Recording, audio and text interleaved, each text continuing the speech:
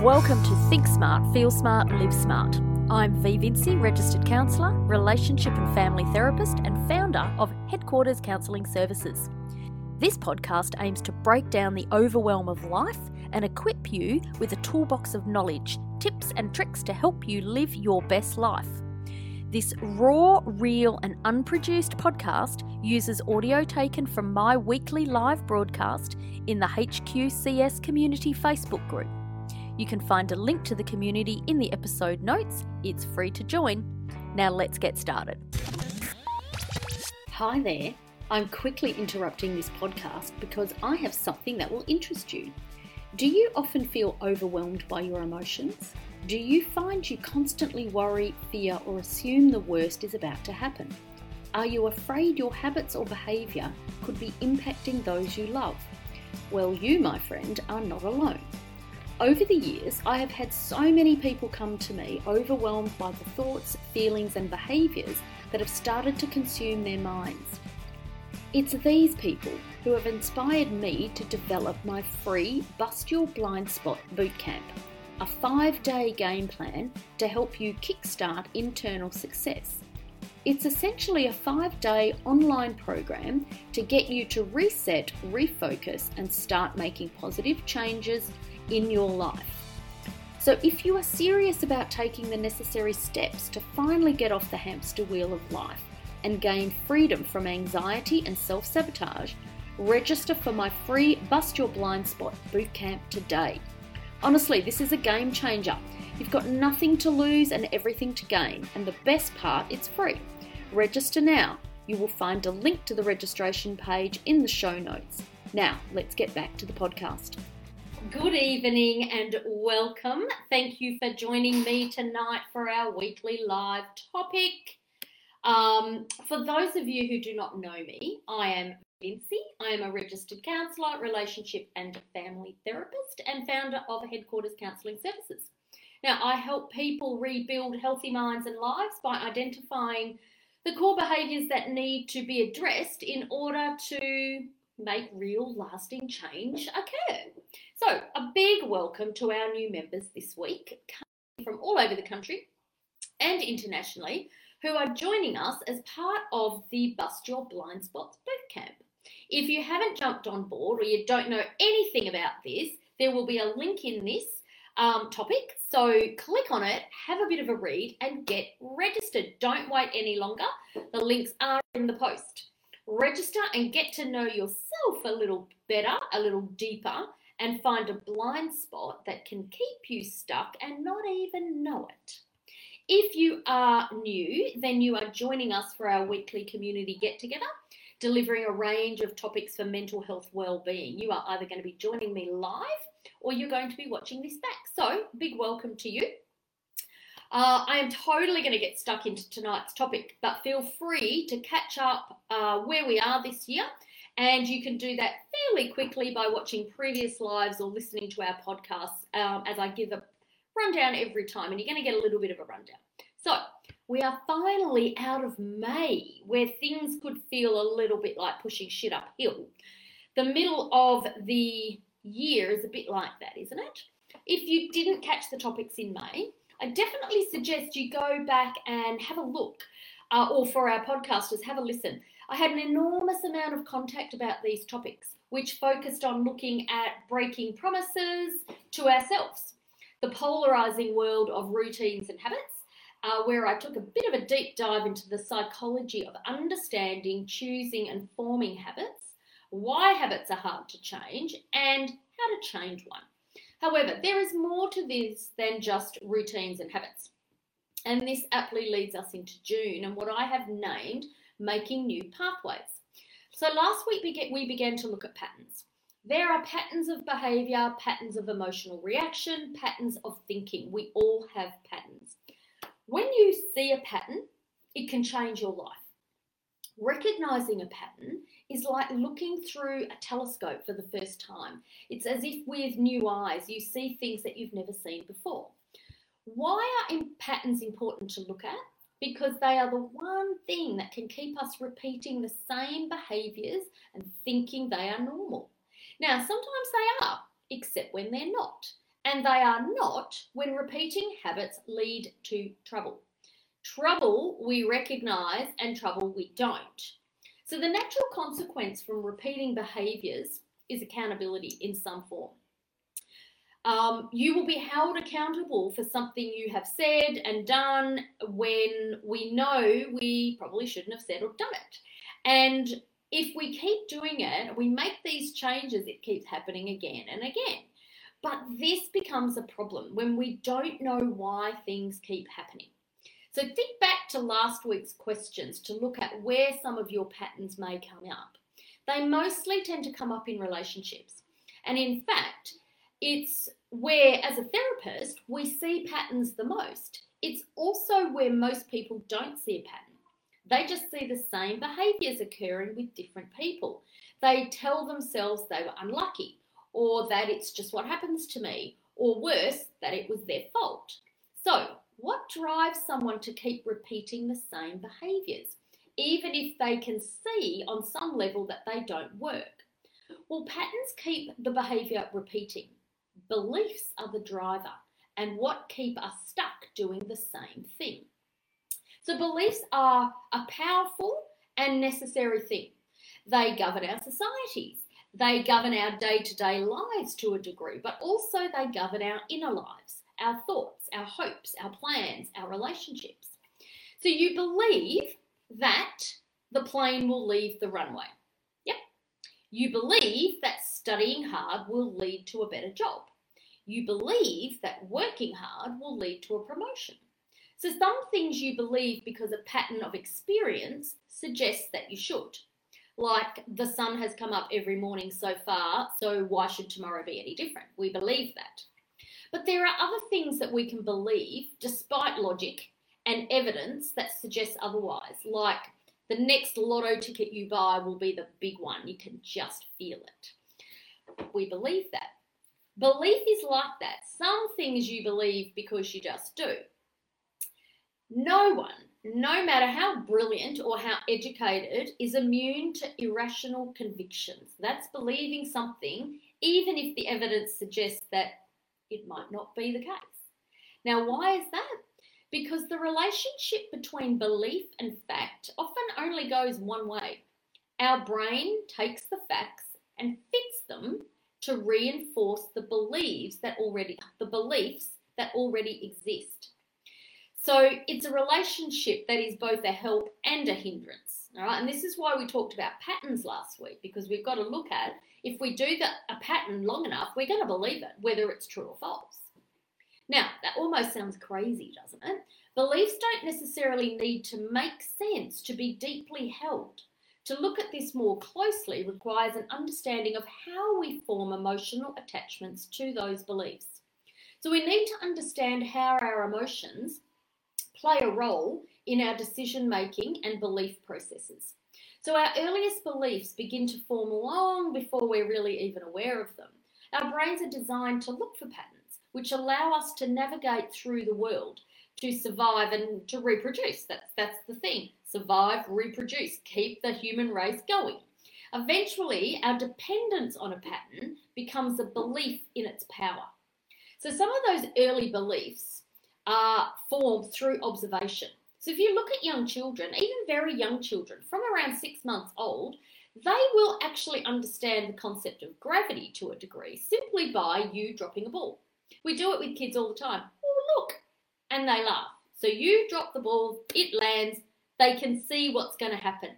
If you do it enough times, they know what's coming. They believe that if you drop the ball, it will hit the ground. They have learnt that because that's what you have shown them. So if you let the ball go and the ball hovered in midair, those infants would look at it like, what the hell? The hovering ball violates the principle that they've already come to believe, that if you drop the ball, it's going to hit the ground and I'm going to laugh. Babies always laugh at little things like that. That's why we do it. Okay, so observation has taught them a belief in that way. Other beliefs are passed along to us from our families and communities. And these foundational ideas, they are what shape the world as we see it. So everyone will interpret a belief differently, which is why perception and your eyes will experience it differently. those beliefs work their way into our most basic concept of who we are. And how's this for a fun fact? The systems in the brain that light up when we access our beliefs are the same systems that help us understand stories. So this is why beliefs, this is why we believe beliefs, even if beliefs don't make sense. We make them fit with a story, okay? When your most deeply held beliefs are challenged, the parts of our brain that are responsible for protecting us kick into gear. These are the parts of the brain, like the amygdala, which tells you when to be afraid, and the insula, which is the part of your brain that triggers your gut instinct. It's that part of you that knows not to do something, or it says to you, do that, otherwise you're going to be in trouble. Or there's that part that says, don't say that, or otherwise you're going to be in trouble. See, it works both ways. So we have a very strong motivation to defend the values and beliefs that we have. Now, of course, not every belief is sacred or deeply held. So what determines the strength of some of our beliefs compared to others? Most of the time, it's tied to our emotions. So when you establish your beliefs, if they include emotional tags, the brain saves that information differently. So it's more accessible and impactful. So the strongest beliefs are tied to things with big emotions, like the birth of a child or a really emotional event. Like COVID actually is an event that is going to shape some beliefs because there was a lot of emotion around that and there was a lot of fear. One of the other big impactful events that shaped a generation was the 9/11 event. Now, this event shaped a generation of children who were not even born or didn't even experience the moment, but they were brought up by parents who experienced it and now believed that danger was everywhere. Now, you can see how that has shaped some of the generation that we've got. Highly emotional events create beliefs that are almost impossible to change. Now, I said almost, not never. But I'd be bullshitting you if I said they weren't resistant, and that's another reason, and there's another reason for that. We need to factor in that so much of our identity is social, and so many of our social connections are founded on shared beliefs. So ultimately, people find it simpler to maintain both their established beliefs and their social circle than consider a drastic shift. They're not willing to risk both. They don't want to risk their beliefs and their friends. So they tend to adapt them to fit. We are social beings. People can say, I can't change my mind. What would my friends think of me? People would radically change their beliefs, say political or religious, for instance. If you change them, you can stand to lose a lot. You can lose social relationships, jobs, romantic partners. There's a lot at stake when considering changing a belief, which is why sometimes it's a combination of both resistance and unwilling, because there is fear behind it. So our tendency to cling to our beliefs may feel better than the alternative, but that doesn't mean it's in our best interest. It just feels comfortable. Our primary self-defense tactic is to remove the threat and avoid anything that might challenge our worldview, which is how so many of us end up living in a feedback loop surrounded by people who share the same opinions. So, what do negative core beliefs look like? All right, now there is a massive list on this. I'm not going to give it to you today. What I'm going to do is give you three main categories of negative core beliefs about the self. And you're going to listen to these three, and you will almost immediately know where you fit if you hold a deep core negative belief about yourself. So one of the first ones is the negative core belief about being helpless. So it's helplessness. So you will hear that in things like, I can't do it. I can't do that. I can't fix that. I need somebody to help me. All right? The next one is unlovability. That's where somebody really believes I am not going to be loved. I'm never going to be loved. It can be rooted in abandonment issues from childhood, but there is a core belief that that person is not lovable. The next one comes in as worthlessness. You'll see this a lot. There are a lot of people who feel they don't deserve to be happy, or I don't deserve that. Some of these people are some of our most compassionate people, because what they do is they give up themselves for others because they don't believe that they deserve the same compassion that they show. Now, the beliefs that fall into the helpless category are related to personal incompetence, vulnerability, and feeling inferior. Unlovability related core beliefs include the fear that we are not likable and incapable of being close or intimate with someone. So while worthlessness, those beliefs include things like being insignificant or not important and a burden to others. So there are various strategies for dealing with negative core beliefs. The first is seriously simple. Just becoming more aware of them can alter your perception. So becoming aware of a thought can help bring them to the forefront. This is why journaling is a big part of therapy. The second is understanding where they come from. When did we first think that about ourselves, the world, or others in a particular way? Which experiences contributed to shaping those beliefs? Who in our family holds similar opinions? The third includes challenging the beliefs. Now, this is where a therapist comes in. In fact, a therapist can come in handy in stages 2 and 3, all right? And that includes a deliberate attempt at thought restructuring. So it's identifying the distortion or the faulty loop or the faulty thought that's playing in our ads, which is a psych slang for automatic negative thoughts. They can then help you look at any evidence that contradicts those beliefs to see if they are still serving you. And that's the important thing. If your beliefs are not serving you, we need to change them because they are not helping, they are now hindering. A therapist can then patiently hold space for you until you can accept that they no longer serve you and you can let them go. No one can force you to let your beliefs go. They just have to help you understand that it's for your best interest, but you've got to actually believe that. Otherwise, I'm just telling you to do something. You're either going to do it or you're not. It's not going to help me. It's not going to help you. If our core beliefs are positive and helpful, take no further action. I want you to keep all the good shit. That's great.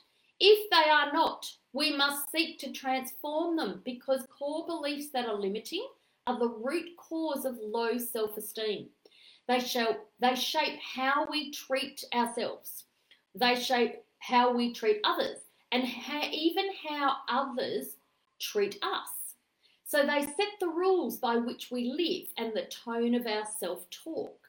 Nothing seems more urgent than working on core beliefs if they prevent us from thriving in our lives.